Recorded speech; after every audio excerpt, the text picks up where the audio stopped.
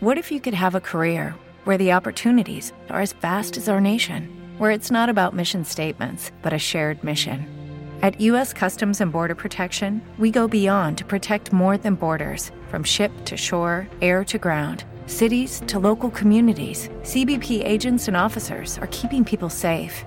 Join U.S. Customs and Border Protection and go beyond for something far greater than yourself. Learn more at cbp.gov/careers. Greetings, listeners, and welcome back to the Age of Jackson podcast. I am your host, Daniel Gallotta, PhD student in American Religious History. And today on the podcast, we have a special, I guess you could say, emergency, non-emergency episode. I don't have a book episode like I normally do, interviewing a guest with a new book. Basically, all the guests I've had lined up and the content I've had planned has kind of been thrown into chaos, like many of our lives have been with the outbreak of the coronavirus. People have had to cancel and reschedule. So not to deprive my wonderful listeners of content, I enlisted the help of my friend and friend of America, my colleague, former guest, Craig Bruce Smith, author of American Honor. Craig, welcome back to the podcast. Well, thanks. I friend of America, that's a new title. You like that? Oh, I do. Happy to be back for my third time, thereby passing David Head and Mark Cheatham yet again.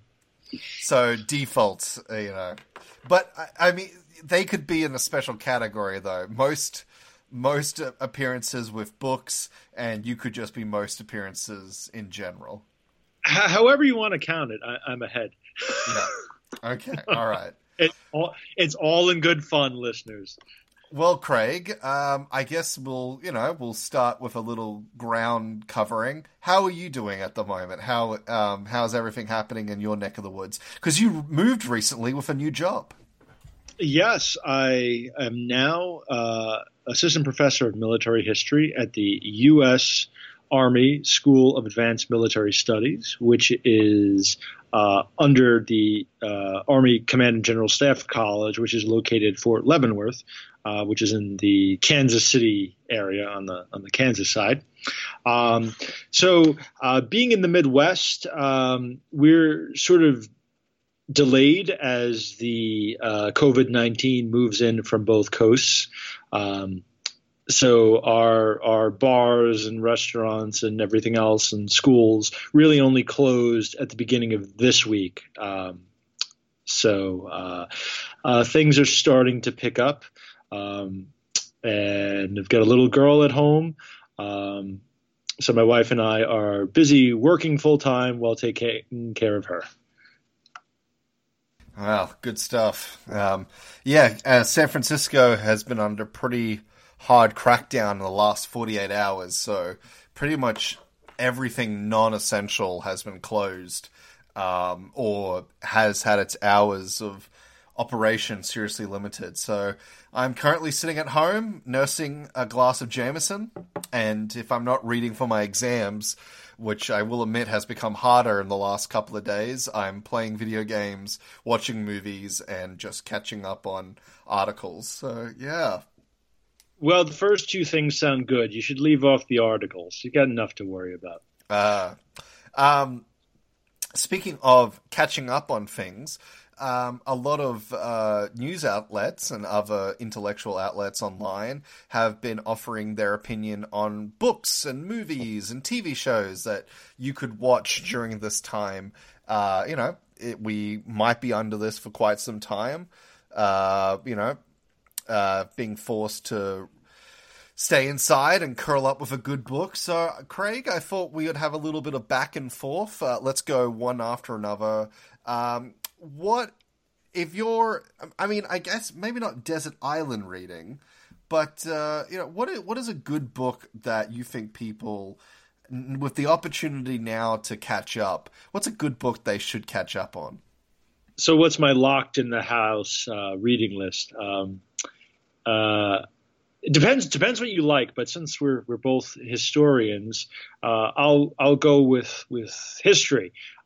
So two of my favorites are history books of ridiculously high academic quality, but also read like novels.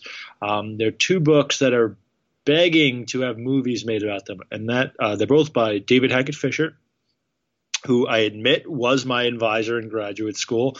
But the two books are Paul Revere's Ride and Washington's Crossing.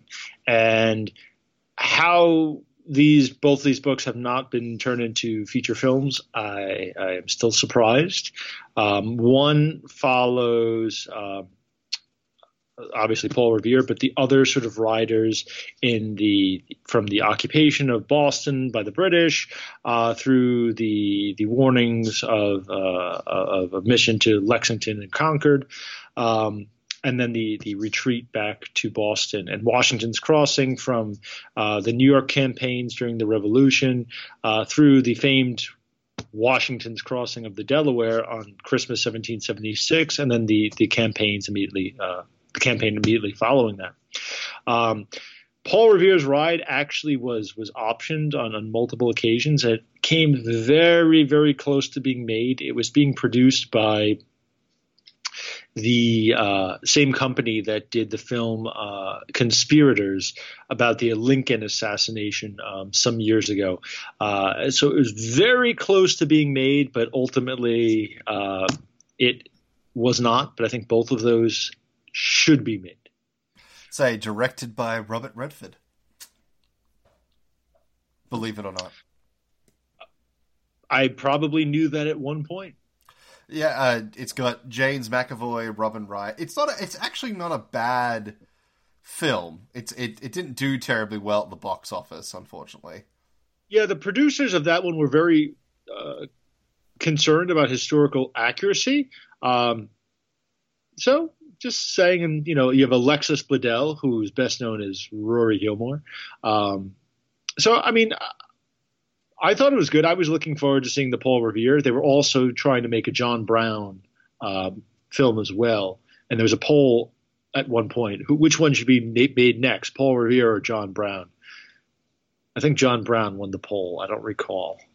Well, there is a John Brown miniseries in the works with Ethan Hawke playing John Brown, so we'll get a taste of it. So who do you want Russell Crowe to play? Because I know you are so in the can for Russell Crowe, it's not even funny at this point. Well, we all know Russell Crowe would be in one of these. And that's just if it was produced by Craig Bruce Smith. Well, of course. And that's not just because he's allowed me to sign my book, Strength and Honor. I actually suggested him years ago when the film looked like it was close to being made. But I think Russell Crowe would be a great Paul Revere. If you're looking for straight looks, it's clearly Jack Black. And I do think Jack Black, though he's a comedic actor, I think comedic actors translate very well to drama. So I think you at the very least have to screen test him. But I'd lean Russell Crowe. I just don't think Black's got the acting chops, to be frank. He's never been given the opportunity. If you saw the movie The Holiday, he's great in it. Yes, it's a comedic. He is good in that movie, yes. I'm just saying, give the guy a shot. Who would you have play Washington? My pick would be, my all-time pick, he's dead. So it'd be difficult to do. It would be Charlton Heston. I think that would be spot on. If there was a Washington film made in the 50s or 60s, I think it's Heston. Today, I go Hugh Jackman. I we've had this conversation before, and I just don't see it for Washington. I just don't see Jackman for Washington. I'm sorry.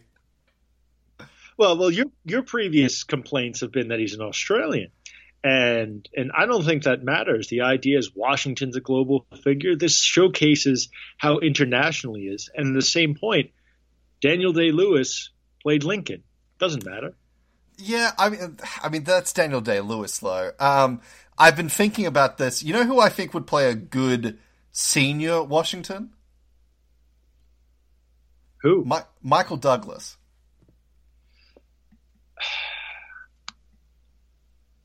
I don't see it. You don't see it? I don't feel like he's got the stature. Really? Okay. Interesting. Well, that leads me to, I suppose I should recommend a book, shouldn't I? Probably. Well, I've been thinking about this, and you know what? If you've got time on your hands, there's really no excuse that you could finally sink your teeth into Daniel Walker Howe's What Have God Wrought or Sean Lewentz's Rise of American Democracy. These books are huge. They are impressive. They are detailed. They are sweeping histories of a time period that I love, that I devote this podcast to. And you've got all the time in the world now. And if you can read both of them back to back, you will get such an amazing education about the Jacksonian period, even though Daniel Walker Howe hates that term. And that in itself is another reason why it'd be great to read these books back to back, because you can really start to see, if you're uninitiated, you can get initiated in these historiographic battles over who are the good guys, the Democrats or the Whigs, how democratic was the age of Jackson, was the bank war a good idea or a bad idea? Or that you can get into the weeds of scholarly nerd debates. So then you get to see the WWE faction elements within academia. It's but true. No t-shirts or entrance music, unfortunately. I think we need entrance music at conferences sometimes. I think I tweeted last year what people would want their entrance music to be. But there is faction lanyards now with Team Footnote and Team Endnote. So you see people, and also people tweet it, I think, as well. People tweet hashtag Team Footnote, hashtag Team Endnote. I still think I'd rather have the entrance music. Besides, endnotes are better. I think time and place. I think endnotes are better for monographs, and I think footnotes are better for articles. That makes perfect sense to me. Okay, Craig, we were asked, I was asked, what I think is the best Jackson biography. So while I quickly think about that answer, I'm going to ask you, what do you think is the best Washington biography? Well, there are many, and you're working on one as well. Yes, except mine's a global biography, so it's completely different. You're so hip.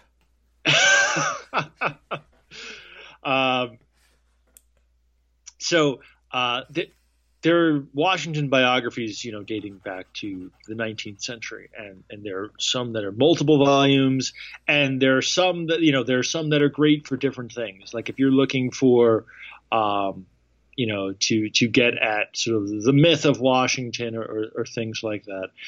If you're going for a single volume, I would go Ron Chernow's Washington, which he won the Pulitzer Prize for. There are other good ones, and I know there is certainly some debate within the academic community because Chernow is a journalist, also author of the Hamilton biography turned Broadway musical. But I just think it's well written. It has clear research. It gets into the key elements of Washington's life. At the same time, it delves into sort of the minutia. It's a big book. Again, one you could certainly read while self-quarantining or social distancing or whatever other terms you want to use, hiding in your basement. That would be the one I'd recommend. And it's the one, if you were going to read one book on one biography on Washington, I would say it's that one. Well, thinking about a Jackson answer, I've been thinking about this. The one I get asked about the most is American Lion because it won the Pulitzer Prize not too long ago. And honestly, I would say if you're a layperson and you're only ever going to read one biography of Jackson, American Lion is not bad. It's not perfect. It's got its problems, but I think it's so well written and it's enjoyable. And I think if you've only ever heard terrible Jackson stuff, it's a good counterbalance. If you've only ever heard great stuff about Jackson, then I would say check out the Andrew Bernstein's The Passions of Andrew Jackson. Even though I have big problems with that book, it's probably the best negative Jackson book around. But honestly, I think if I'm only going to recommend one, I would probably say check out Mark Cheatham's Andrew Jackson Southerner. I think it's highly informative, really well written, but it's also got a really interesting scholarly intervention where not only does Cheatham tell you all about Jackson's life and presidency, and give you great sort of basic bare bone details, it also has a really interesting thrust understanding Andrew Jackson as a Southerner, a man culturated and born into Southern culture, the world of the South, Southern manners, Southern honor, Southern slavery. So it's a really interesting counterweight to the sort of Western idea of Jackson as a rough and tumble frontiersman from the West. It's a kind of interesting myth-busting book that's also really informative and just well read. But if you want a cradle to grave one, just pick up Robert Remini. I mean, if you've got nothing but time in your hand, Remini's free volumes will keep you. I mean, that 3-volume series will keep you reading until the end of the year. They're so big. But yeah. Can I tell a quick John Meacham story? Oh, sure. So I brought a class when I was teaching at my old school at William Woods to see Meacham speak. He was actually speaking on Churchill, and he was kind enough. He after the talk, he took a picture with all the students I brought, and he was so gracious to them. And then you mentioned about some of the, again, like Chernow, some of the debate between academic historians and popular historians, but Meacham's in on the joke. And so I got a book signed by him, and he found out who I was because I brought the class, and he actually inscribed the book to a real historian, which I thought was hysterical. That's very funny. That's very funny. I mean, I'm happy to tell listeners, Meacham is one of the... Meacham himself didn't respond. His agent said that he was too busy to come onto my, quote, little podcast, end quote. So, oh well. I think you've got one of the best history podcasts out there, Daniel. So, oh, thank you. Checks in the mail, Craig. All right, shall we tackle another question, or would you like to recommend more books? I'm just going to throw out some other ones. Just do a quick running list since we're all got plenty of time. Sure.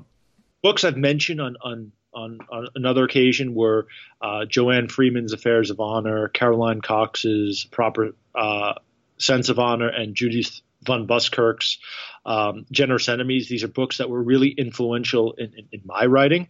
But for some new, innovative books that are fairly recent, there's a few I'd recommend. It's by Zara Anashelans. If I messed up your name, Zara, I apologize. A Portrait of a Woman in Silk, which looks at 18th century portrait and sort of the material culture into what went around cultivating this image and what is the woman wearing and following, cherishing it all throughout the Atlantic world.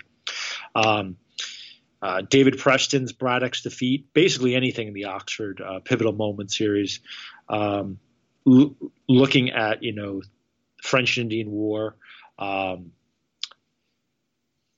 I just finished Serena Zabin's fantastic new book on the Boston Massacre, which really looks at the lives behind the people involved and shows that the British military was really intertwined with the civilians in Boston. Did you review that for somewhere? Remind me. I did. I reviewed that for... Hold on, let me think. Who did I review that for? The New Criterion. I think that's right. But yeah, I gave that rave reviews. I think you're going to see that one as a finalist for the George Washington Book Prize.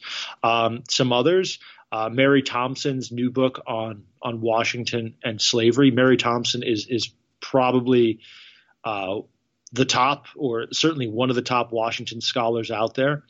And it's probably the definitive word on Washington and slavery. Also, David Head came out with a new book on the Newburgh Conspiracy, A Crisis of Peace, and he's really sort of pushing back on older scholarship and suggesting that, well, maybe this wasn't a conspiracy, though still important. And that's written for a really general audience, so you can lay back on the couch and enjoy a rollicking good story with good scholarship. I guess for me, I would really recommend, naturally I'm going to recommend some more religiously bent books. I would be remiss if I didn't recommend my supervisor's book, Damnation. Everything you've ever wanted to know about the image of hell in America. It's fantastic. Catherine Jim Lum's Damnation. It's all about how the image of hell was used in American politics, in American daily life, in the early republic and onto the verge of the Civil War. How abolitionists would invoke hell to damn those who practice slavery. But even more interesting that there were some people who even argued that if they didn't practice slavery, they would be condemned to hell as well. So really interesting image of hell. Rebecca's Revival, fantastic book about, one of the founding figures who we don't really know that much about in the birth of Black Christianity in the Americas. Fantastic book. I've been doing a lot of research on the Creek War at the moment, and I just finished a really interesting book called Tennesseans at War, and it's all about Andrew Jackson and his lieutenants. And what's great about the book is that it goes beyond the Jackson show and really focuses on some of the side characters who many of whom become big figures later in life. Seeing as you invoked Gordon Wood, you didn't invoke Gordon Wood on this. Listeners, our ruse has been, we tried to record earlier, but kept having technical difficulties. On the previous recording, Craig said people should read Gordon Wood's, the revolutionary, radicalism. Radicalism. And thinking of radicalism, I'm currently working on a review of C. Bradley Thompson's America's Revolutionary Mind, and Craig wrote a review of that as well. So we're both going to be reviewing it, further solidifying our incestuous friendship. Hell, if you're going to read Lewentz and Howe, you might as well read Sellers' Market Revolution. And you know what? If you've got time to kill, read Schlesinger. Nancy Cott's Bonds of Womanhood I finished reading again recently, and that's one of those books I've forgotten how good it was, so rereading that was a real treat. So basically the takeaway is read everything. Read everything, listeners. Although we did get a good question about reading that I think we should turn to now. This question comes from Dr. Robert Green, who asked us, what's our favorite history book outside of our specialty? I'm going to say not just one, but I have a few, Robert, if I can call you Robert. I really enjoyed reading The Coming of the Storm. Now I'm blanking on its name. Before the Storm, the book on Barry Goldwater. Before the Storm, Barry Goldwater, and the Unmaking of the American Consensus. It was this completely, as an Australian who only really knew the 60s through movies like Hippies and stuff like that, Hippies and Free Love and Sex, Drugs, and Rock and Roll, this book completely turned my head upside down about what America was like in the late 50s, early 60s, and it really does a great job helping understand, paving the way to the rise of Reagan. It's a really well written book. It's really enjoyable. And if you're an audiobook guy, it is the best audiobook performance I think I've ever listened to. The listener, the speaker does different accents, speaks really clearly. It's a wonderful read. I really enjoyed it. Yeah, so I think it's probably my favorite. Although being a Schlesinger fanboy, and again, my secret obsession outside of the Jackson, like I think I'm clearly just a presidential historian in disguise. But I have a soft spot for the Kennedys, as you know, Craig, and Schlesinger's 1000 Days, his intimate look at the Kennedy administration from the inside, is it's an interesting thing about, it's kind of part journalism, part history, part historiography. It won the Pulitzer Prize, his second Pulitzer Prize. So yeah, if you're into the Kennedys, it's a really fascinating look inside the Kennedy administration. I mean, I've been thinking about this. I mean, this is a great question. And I've taught a variety of classes. I've taught global history. I've taught American history.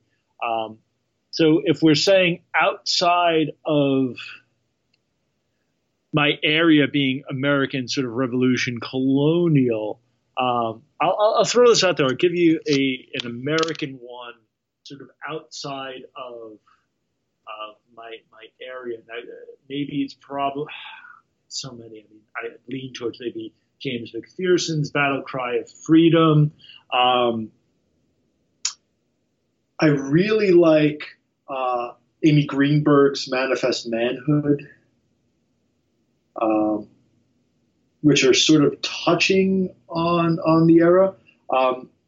Some classics just that are just interesting. The Invention of Tradition, which is a book that looks at like how some of the traditions we think of are actually later creations. And for a fun sort of read, I haven't touched it in a while, but I'm leaning towards fun. How the Scots invented the world, or how the Scots invented the modern world, basically sort of tracing lots of sort of developments of modernity back to sort of enlightened Scottish ideas, etc. But that's just off the top of my head, and this is a great question. And had I known that was coming, maybe I would have thought a bit more deeply. But just those are just right off the top of my head. Well, let me follow that question with an easier one. Alex F. would like to know how we got interested in our particular time periods. So I'll let you answer that one first, Craig. How did you get interested in revolutionary colonial history? Again, that's probably a question I get asked a lot. And it just was something I was always interested in, I guess, because I was always interested in history in school, and going to school in America, it's basically always taught, and I just always was interested in the sort of the creation of things, origins, and I think that's probably what drew me to it, that the things weren't set. I always like sort of looking at topics where things aren't firmly established yet. So I think that's probably what drew me to the Revolutionary era.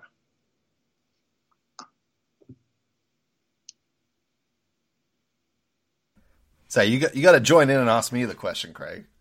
Oh, I do? Okay. So what got you interested in, being formerly an Australian, or now a dual Australian American, what got you interested in American history, first of all? And secondly, what got you interested in Andrew Jackson, aside from the $20 bill? Well, that's a great question, Craig. No, thank you, Alex, for asking this question, because, yeah, as Craig points out, being of Australian birth, we don't really learn a lot of American history in high school. The only American history that we really learned was kind of the War on Terror and civil rights. And that was I think we spent like one day on the American Revolution, and it was basically like, it was a thing that happened. And when I was a teenager, The Patriot had just come out. So, really, that was the extent of American history. Honestly, I started... Patriot is a very underrated movie. You know what?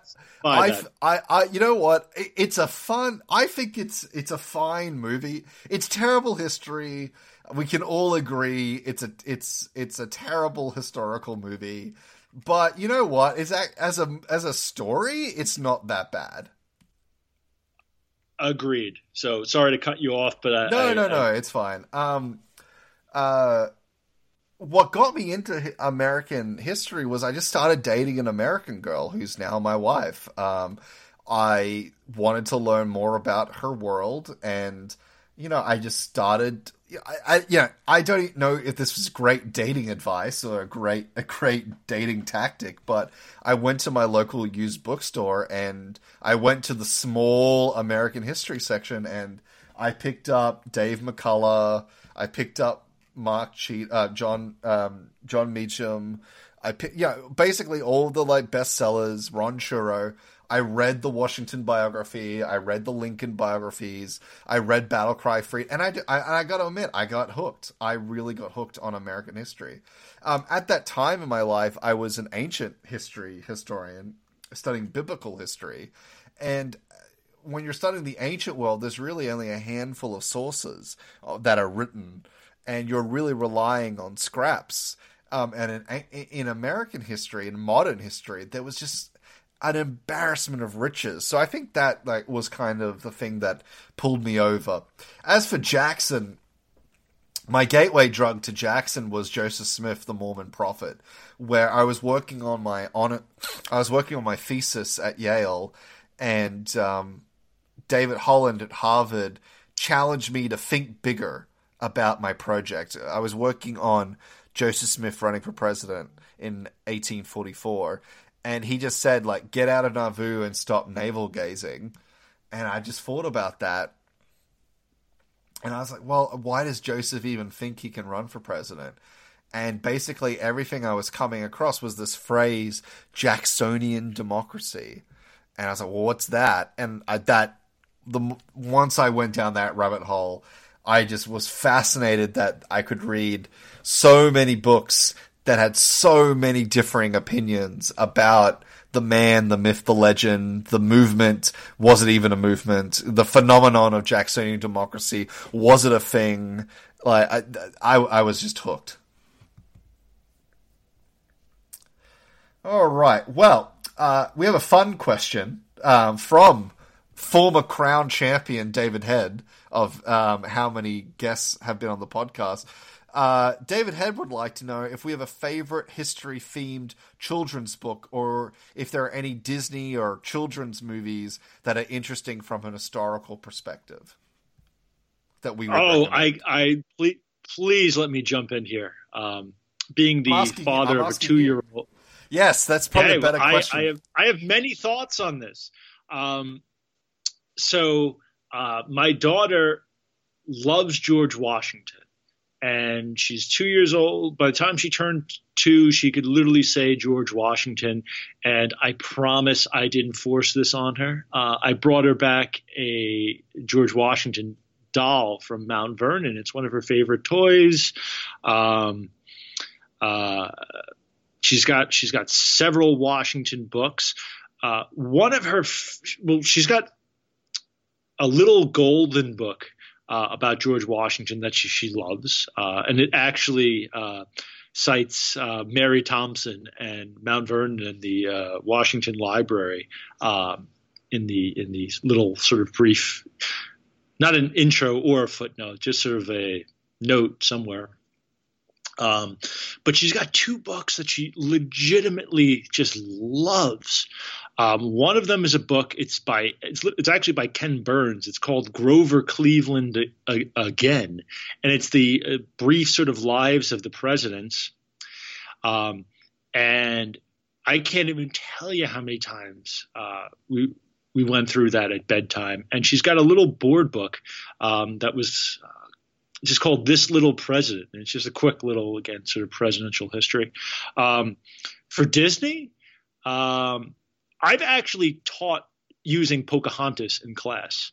And why did I do that? Not for its historical accuracy, but because this is often what students would know about the Jamestown story and John Smith and Pocahontas. And we'd literally dissect the movie, fact, fiction. And there's one song towards the end of the film where it's sort of juxtaposed between the natives and the colonists, and it's dealing with these ideas of savagery and civility, and we talked about sort of varying interpretations of culture and how that was really Disney got it right in sentiment for that song, if not in historical accuracy. So Disney princesses, children's books. What else was on the question? Oh, that was you got it basically. For me, like I don't have kids yet, and for Craig's daughter is my goddaughter, so I'm sending her a little book on Saint Francis for Easter. So maybe Saint Francis can supplant George Washington. I doubt it, but I'll try. But you better send a doll then with the book, or else she's got no shot. Well, fair enough. And the funny thing is, you and I became friends because of your podcast. Well, kind of. We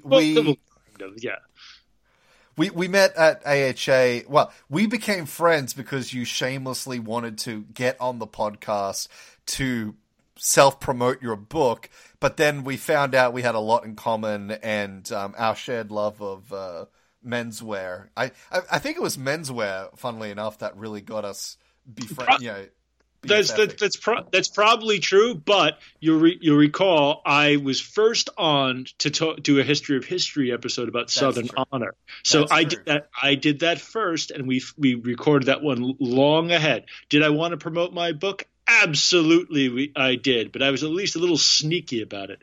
Okay. Well, I'm glad our friendship isn't completely based on lies, but no. Honestly, for if you've got older kids, if you've got someone who is 9 or 10 or an early teenager, a very powerful book I read when I was a boy was the book I Am David. And it's a book about the Holocaust.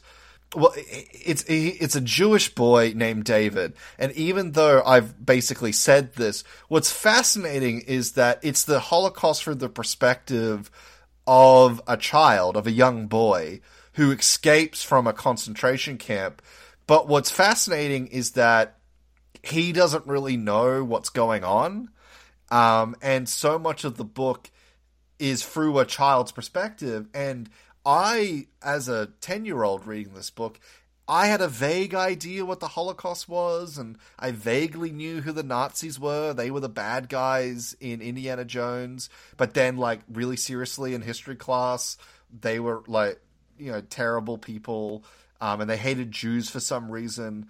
So reading this book from this perspective of someone who was my age, like another 10-year-old boy escaping a concentration camp, just was a really eye-opening experience. And he goes on misadventure in Europe. And there's this really powerful scene where he takes a warm bath for the first time. He can even remember having a warm bath. It's very powerful. They turned it into a movie a couple of years ago, which I've never seen, but if you've got older kids, I Am David was a very powerful book for me as a kid. So I would highly recommend that. As for animated movies or Disney movies with a historical perspective, honestly, I don't really know. I don't really know what to. I think the Pocahontas answer is pretty darn good. But yeah. You'll learn. Yes, our time will come. My wife, our time will come. Okay, another question. Oh, Tyler Curtis would like to know. This is probably more for me, but I would get your opinion on this. John Quincy Adams didn't become a vocal abolitionist until his time in Congress. Even then, just to jump in there, Tyler, I don't know if I would call him a vocal abolitionist. I'd say he become more fiercely anti-slavery, but anyway. If he had been re-elected... Ooh, a counterfactual question. If he had been elected in 1828 for a second term, would he ever made a cause for abolition? Or would his status as a national leader, as president, forced him to be more moderate? Ooh, good counterfactual. What do you think, Craig? Well, I think Andrew Jackson would have gone into a complete rage, and who knows what happens after that if old JQA wins again. I think there'd be accusations beyond corrupt bargains. That's a really interesting one. I mean,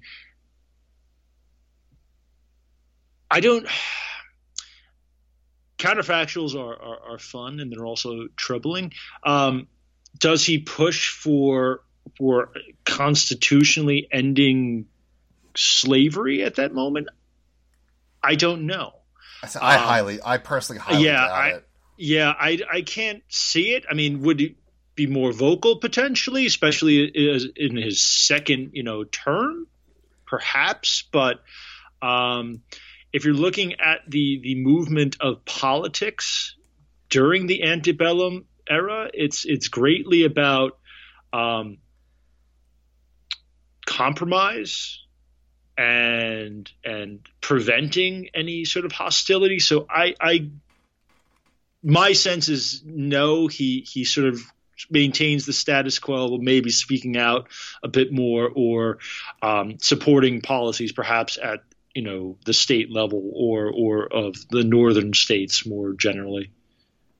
The thing I would point out is that we have a very powerful image of the presidency, and that's much more of a modern phenomenon. The president of the 19th century is not the president of today. So first of all, I would point that out. The second thing, people knew John Quincy Adams was anti-slavery. And what's interesting, in his diary in the 1830s, he is becoming far more hostile to slavery privately. I highly doubt that spills over too much into his public life. He really seems to have, look at the debate in the Missouri Compromise, where he's very open that he's opposed to slavery, but he does not want to tamper with Southern rights and states' rights and things like that. So I highly doubt. Now, the South Carolina crisis with a John Quincy Adams presidency is an interesting counterfactual to think as well. I think he would definitely not. I think he would have been very similar to Jackson, where he would not have stood down for the sake of the Union. I think he would have stood up to South Carolina as well. Would the rest of the South been emboldened with a far more anti-slavery president? That's a more tough question. Oh no, that's the thing. I'm not saying he doesn't stand up to South Carolina, but does it escalate? Does the fact that it's Andrew Jackson, Southerner, military, general who's fellow slaveholder, who's invaded Florida and hanged foreign citizens, when he says he's going to invade, you kind of have to believe him. Right. If John Quincy Adams says it, well, does it become even more hostile to slavery? Because so much of the nullification stuff is it's kind of cloak and dagger that it's about slavery. Clearly slavery is on their mind, but some of them say it explicitly, some of them don't.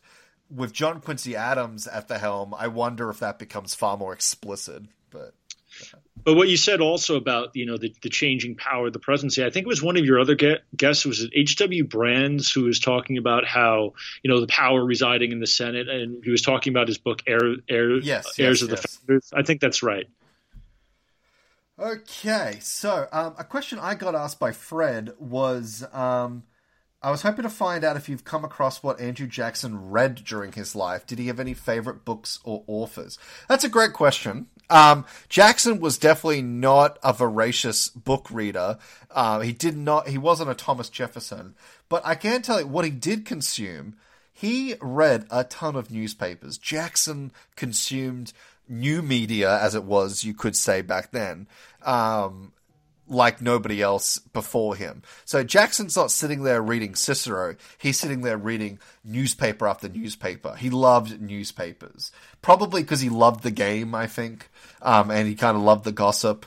He consumed a lot of newspapers. What about you, Craig? What did Washington like to read? So that's it's interesting that there's a book that came out a few years ago on this exact topic. It's by Kevin Hayes, and it's called George Washington: A Life in Books, and it won the George Washington Book Prize, which is awarded for the best book in sort of early America, Revolutionary era. So Washington often doesn't get credit for being as well read as he was. He's not on the Benjamin Franklin level or the Jefferson level, but he is very well read. He had what he called a defective education as a youth, so didn't go to school in England like his older half brothers, sort of local maybe schoolhouse tutors, but he was very well read in the classics. He only spoke and read in English, though, so it did limit, what he was able to read. But he did have some favorite works, included Joseph Addison's The Spectator, which was sort of like a gentleman's magazine. His favorite book was a novel, Tom Jones by Henry Fielding. And he also loved plays, particularly Cato, which is among other things about civic virtue set in a classical era. But he has an immense library with all sorts of tracts of historical, classical, fiction. And even towards the end of his life, he started reading about anti-slavery or abolitionist texts. But his library is still, you can still use his exact library today. It's split between the George Washington Library at Mount Vernon, but the bulk of the volumes can be found at the Boston Athenaeum. And so you can actually go there and read Washington's library and, see he doesn't annotate much, but occasionally he does, but you can actually read the books that he read. People know that we are fashion aficionados, and Craig and I, knowledgeable gurus of fashion advice, much like the scenes from American Psycho where Patrick Bateman and his colleagues debate if it's appropriate to wear loafers with a suit. So we have a question from Jonathan Den Harthog. What is the best starter dress watch, and what do we make of the smart dress watch? Craig, I know you're not as big into horology as I am, but do you have an answer? I have lots of answers, so yeah. Oh, I'm sure you do, and I defer to you on all things watches. What's interesting is that an article came out a while ago in the Wall Street Journal about how James Bond killed the dress watch, because technically a dress watch, by traditional standards, is a very thin, fits under a cuff, time-only, plain-face watch. But ever since Sean Connery wore a Rolex Submariner and a diver's watch, which at the time, it was only 38 mils at the time, which today is a pretty medium-sized watch, but at the time was a huge, tool watch, as they call it. And then ever since then, Roger Moore wearing a Rolex Submariner as well, Pierce Brosnan wearing an Omega Seedmaster, Bond basically in a tuxedo wearing a tool watch has basically helped, for men anyway, kill the sort of elegant, slim dress watch. As someone who used to sell watches, I can tell you, I sold far more aviation watches and dive watches and racing watches than I ever sold quote-unquote classic dress watches. So the rules have kind of changed. I myself also have a James Bond watch. I wear the Omega Seamaster Planet Ocean, the one worn by Daniel Craig in Skyfall. So Craig and I are connected there as well with our mutual appreciation of James Bond and his watches. I love this watch. What's interesting, though, is that it's a terrible dress watch. It does not fit under some of my cuffs for dress searches. So, yeah, so now I find myself craving a sort of classic dress watch. So, yeah. So what you can do, though, if you're getting custom shirts, there are some that let you make the cuff on the watch hand slightly larger, and that's what I've done while wearing the Omega. Well, it's just an interesting, exactly. Although your Omega has a much more slimmer profile than mine.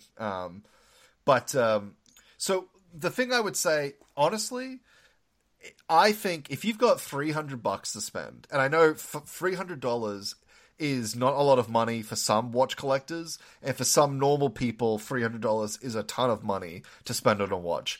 The best bang for buck is the Seiko Saab, S-A-R-B. It is by far Seiko just makes amazing watches, period, for bang for buck. But the Seiko Saab is an amazing quality dress watch. If you've got a little bit more money, I think Craig's right. A Frederick Constant isn't bad. A Raymond Wheel is also pretty good. If you really want to enter a whole different category, Nomos, a German company, make amazing value. But yeah, and I could go on, a Rolex Explorer, I think is the perfect all-rounder sort of watch because of its slim profile, but kind of sporty aesthetic. I think it is the perfect one watch collection watch. But on the whole question of smart watches and smart dress watches, to me, I think if you are interested in a smart watch, you are interested in something different than, to me, a smartwatch and a normal timepiece are totally different items. I think a watch these days, functionally it tells the time, but I think it says a lot more about a person's character. It's about aesthetics. It's about history. It's about tradition. It's about an outfit. It's about making memories in many ways. It's something that many of these people have for a lifetime to give to a son or a daughter, something that, an heirloom. It's something to wear with certain outfits but not others, particularly if you're a collector. Where a smartwatch, by its very nature, becomes obsolete with the next update. It's much more about function. And some watches are incredibly functional, but really, that's more about horological flexing than actual, this has a timer. No one buys a Rolex Daytona for the timing mechanism these days. They're buying it for far more things. So yeah, to me, if you're buying a smartwatch, and I would point out all the companies that tried to make smart dress watches, like Frederick Constant, have discontinued them because they didn't sell well. So yeah. They just become obsolete. So yeah. Well, we spent more time on the watch question than I think the book questions, but that's not too surprising. Daniel, I defer to you on all things watches. Although, Craig, I do have a fashion question for you. What is with your vendetta against Paisley? I wouldn't say it's a vendetta against Paisley. It's just one of the few things you and I disagree on. So I have fun pointing out that it's not my favorite. So stuffy. Well, we've been going for an hour, so we probably should wrap up. A question I thought was a good note to end on. We were asked by Nicholas, given our expertise, could we talk to the way in which Washington and Jackson experienced and dealt with epidemics throughout their lives, and how does that relate to their leadership, and probably to our own epidemic right now? Well, that's a great question, and it's one that I've certainly been thinking about over the past week or more. And in Washington's day, the great fear was of smallpox, something that really isn't an issue today, showing how these things often vary over time. But it was smallpox, and smallpox in the 18th century during the Revolution was more deadly than the British Army, the British Navy, and Washington knew that. So when he took command of the Continental Army outside Boston, there had been a smallpox outbreak in the area. And the question was, how do you protect the army from smallpox? Again, understandings of germ theory and whatnot are greatly different than today. But how do you protect the army? And Washington knew that he had to do something. And he wanted the army to be inoculated. Now, inoculations in the 18th century are very different from vaccinations today. You're actually dealing with a smaller bit of a live, a live virus or pathogen or whatever you want to say, and it would be cut. You'd get a small incision and be inserted into the body, and you'd get you'd get smallpox. The theory was it wouldn't be as bad as if you contracted it naturally, and you'd recover faster, and then you'd develop an immunity. But the problem was you got smallpox, and there was no way to necessarily control how bad the reaction would be. And so this is a risk, and it was something many people were afraid of. If you want to draw comparisons to the modern sort of anti-vaxxer movement, what are the side effects? Well, in this case, the side effects were you got smallpox. So many were very resistant and afraid of this. It had been developed in and around Boston in the early portions of the 18th century, but it actually had roots in Africa, and some of the knowledge of smallpox inoculation came from enslaved African Americans in and around the area. Washington had actually contracted smallpox when he was with his brother Lawrence in Barbados. So he had developed an immunity and actually had pox scarring. So Washington didn't require an inoculation. Maybe that made him more likely to suggest it for others. But he did have the Continental Army inoculated. And this long-term allowed him to preserve the army in the field. Funny story, he wanted Martha Washington, who accompanied the army on virtually every campaign. He wanted her to be inoculated, and she refused. She was opposed to it. Ultimately, she did take the inoculation, get a very, very bad case of it, more than a traditional inoculation. So what transpired behind closed doors, we'll leave to speculation. For me, Jackson himself faced his own epidemic, the cholera epidemic, actually, and I'm working on a piece right now. And what's interesting for my own research is so much of this came down to religion, because basically, given medicine what it was back then, and even in our own day, the way people respond to this is often prayer, turning to the divine for intervention and for relief. And many presidents before Jackson, like George Washington and like John Adams, had instituted days of prayer and fasting to help, assuage the wrath of God or inspire Christian communitarianism and piety in the hopes of alleviating the sicknesses. Jackson, interestingly, in a sort of Jeffersonian tradition, he said that he believed in the power of prayer, but he did not believe the Constitution permitted him to do so. And I think that's really interesting from our own time period, because as Americans, liberty-loving Americans that we are, we really prize our freedom, and we really prize our own sense of liberty. And it's not like the president or anybody can really just enforce us like some dictatorial state to stay inside. But Americans are choosing to do so, and that the president at the moment is encouraging people to do so. out of the goodness of their hearts and their sense of civic duty to their fellow citizens. So I think that's a really interesting thing to think about, that, we can't enforce some of these things to help, the social distancing, for example, but we can still believe in their effectiveness. So I think that's interesting. That and Trump himself, I think, did something recently.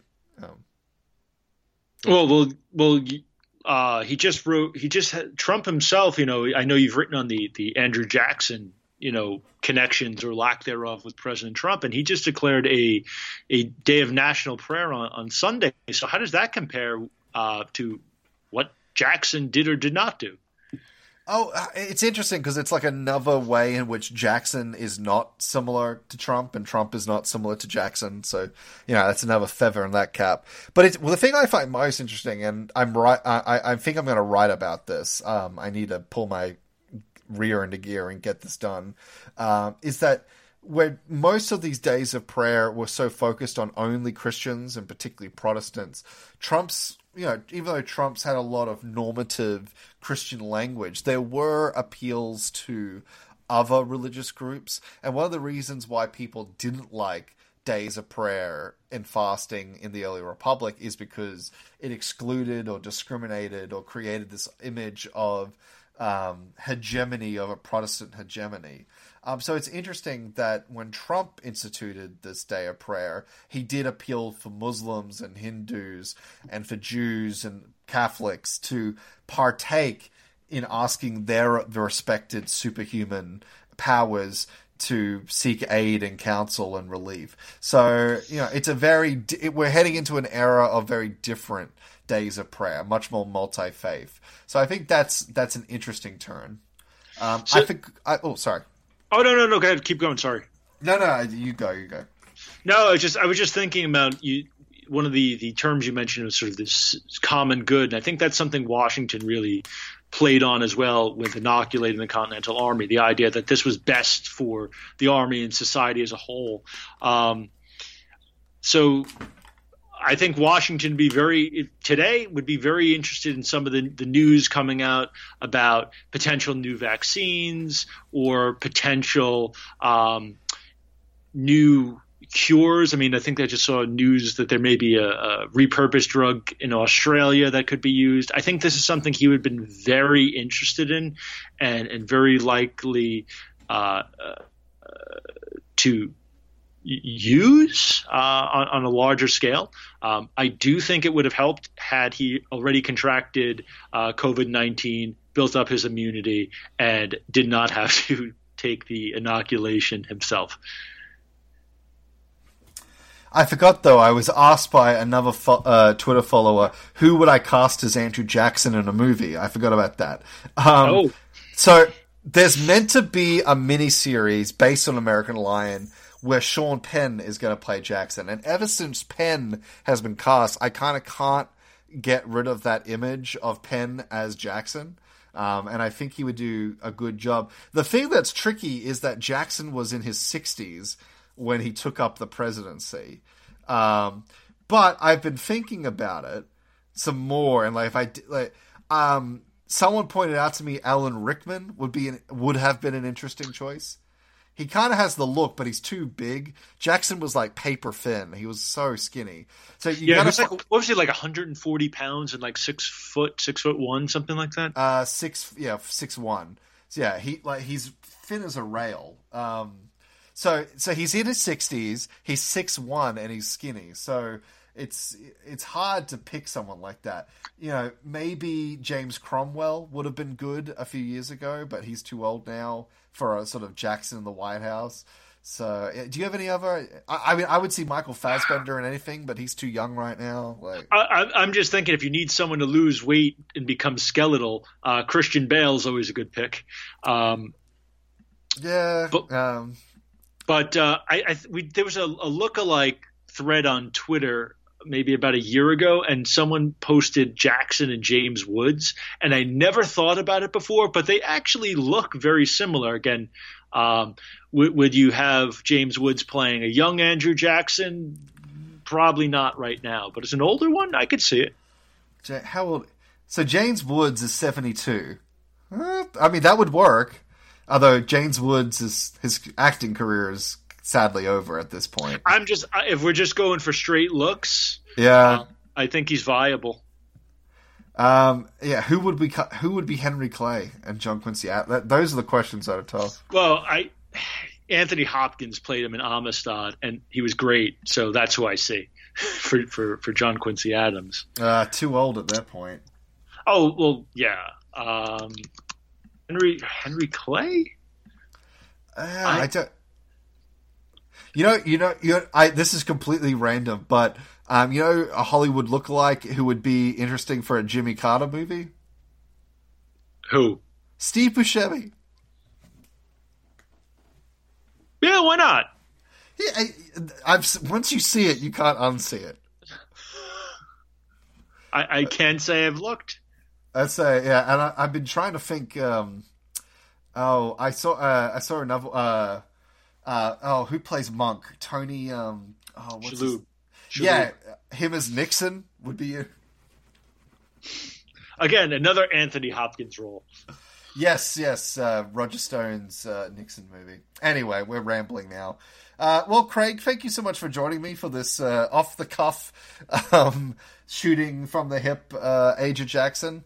Thank you for coming on. I hope you and the family stay safe. And to all the listeners out there, I hope you stay safe, keep quarantined, and hopefully the podcast starts up regular again. If you liked this, let us know on Twitter. Send us emails. Let us know that you enjoyed this. Thanks for having me on to be a seat filler. Can't wait for the returning lineup, and I hope everyone stays safe and enjoys some time reading history books, watching historical movies, and playing historical video games.